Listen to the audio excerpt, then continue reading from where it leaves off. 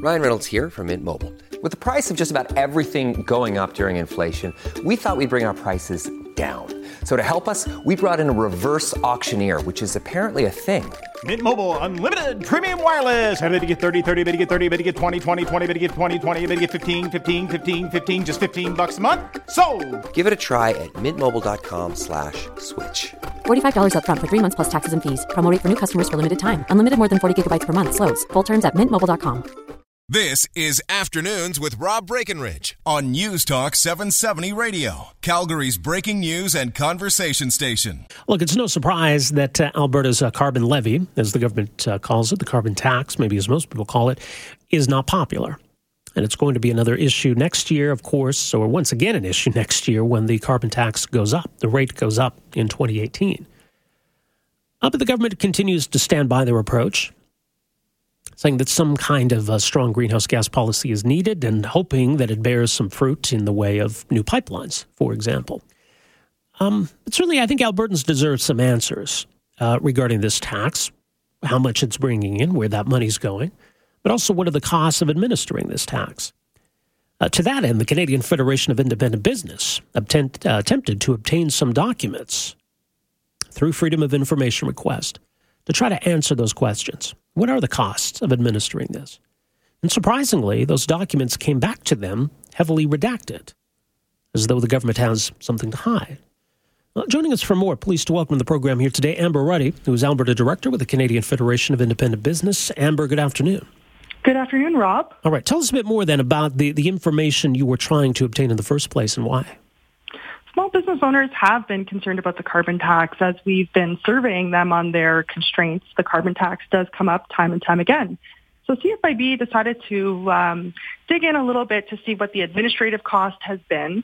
Anytime we're taking business owners away from running their business and becoming tax collectors, in some cases, if you are directly responsible for levying the tax, we wanted to do some digging, and we filed a Freedom of Information request, which, as you mentioned, came up pretty empty. Well, you've got this posted at your website, and there's a lot of empty pages, basically, where almost everything is whited out. So were you surprised at how little information there was? Well, the information does exist. You can see by the title that some of the charts did come through, but all of the information has been removed, apparently because of cabinet confidentiality. We think that this government should be able to come forward, and now that the decision's made, now that it's here to stay, why aren't we analyzing, we're coming up on year 2, January 1st, the carbon tax is going to go up again.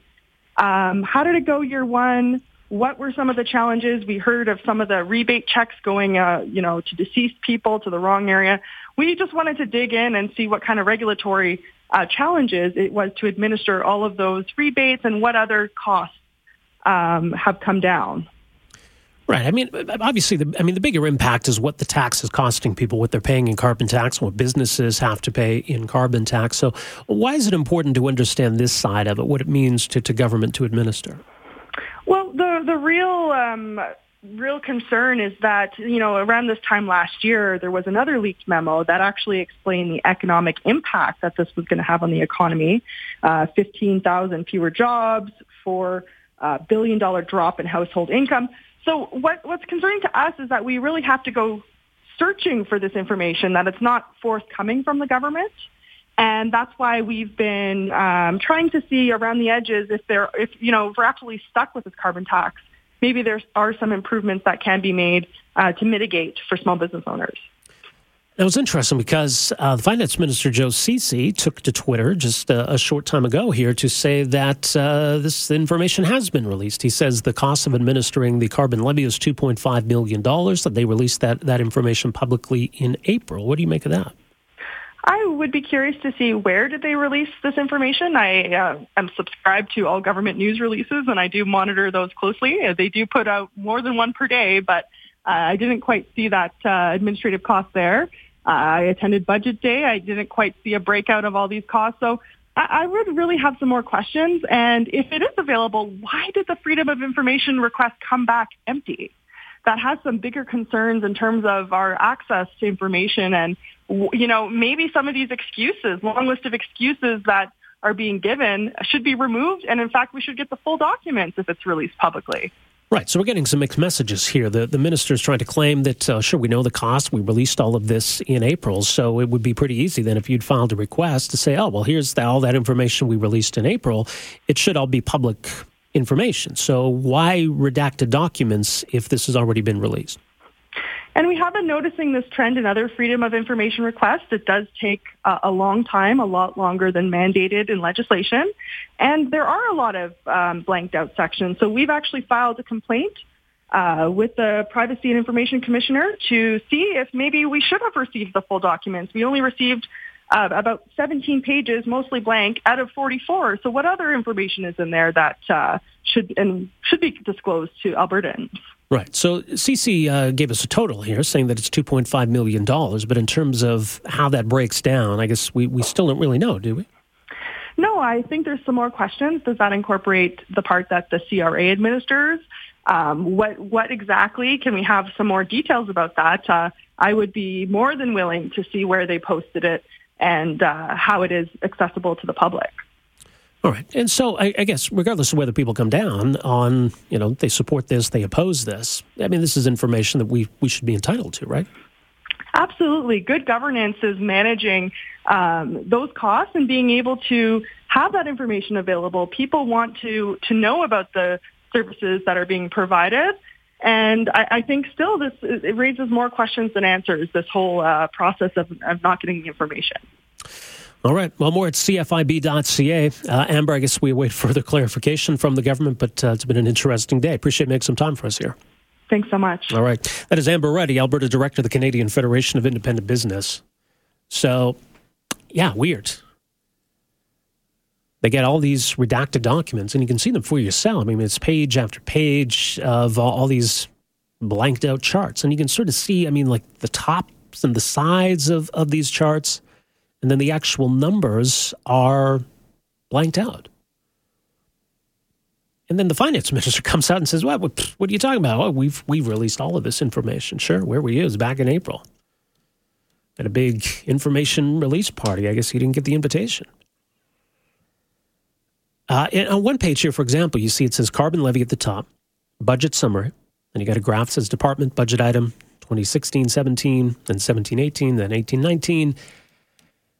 But the whole chart is blacked out. Then you've got another page that talks about corporate business technology services, IT system development for administration of the carbon levy. It says budget item, and then it's got, the next 3 years. And again, the whole thing is blanked out. Then you go through and you get some back and forth emails. And some of that's blanked out. Then there's another completely blank page. Some more emails back and forth, but those emails are all blanked out. Another page that's essentially blank. Another page of emails. Another memo where you got a chart that's, again, blanked out. So on and on it goes like this.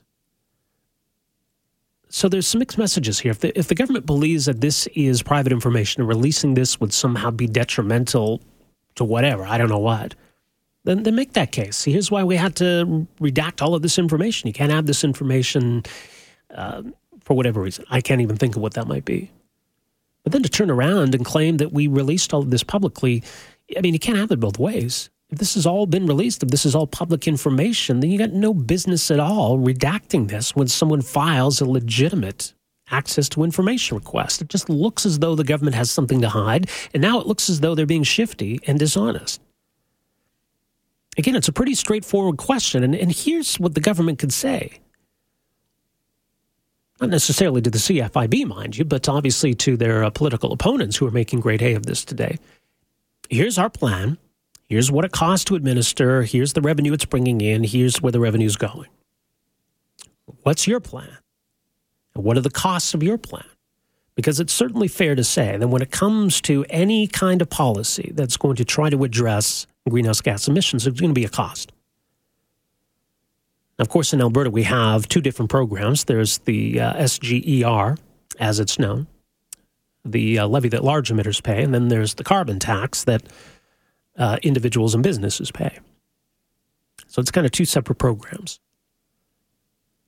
And then there are other regulations that come along with this, right? I think any kind of carbon levy or carbon tax really needs to be as lean as possible and do away with all the subsidies and all the regulations and everything else. If you believe that instead of implementing a carbon tax, you put in some kind of regulation to try to control emissions, well, that's going to entail cost as well, probably in all likelihood, even greater costs. And if you've got a litany of different regulations, it's going to be a lot harder to try to go through government documents and figure out what the true costs of that regulation are. Now, I suppose one option would be to do nothing at all. And I guess in that sense, there are no costs, no revenue, nothing else. So just be upfront with all of this. I mean, people already know that there's a carbon tax. They already know that they're paying it. Maybe some people are getting rebate checks. So that's all out there. I don't see what political advantage there is, if you want to look at it that way, what political advantage there is to keeping this side of it secret. Really weird. 403-974-8255 is our number. We're back with more right after this. Afternoons with Rob Breckenridge, starting at 12:30 on News Talk 770 Calgary.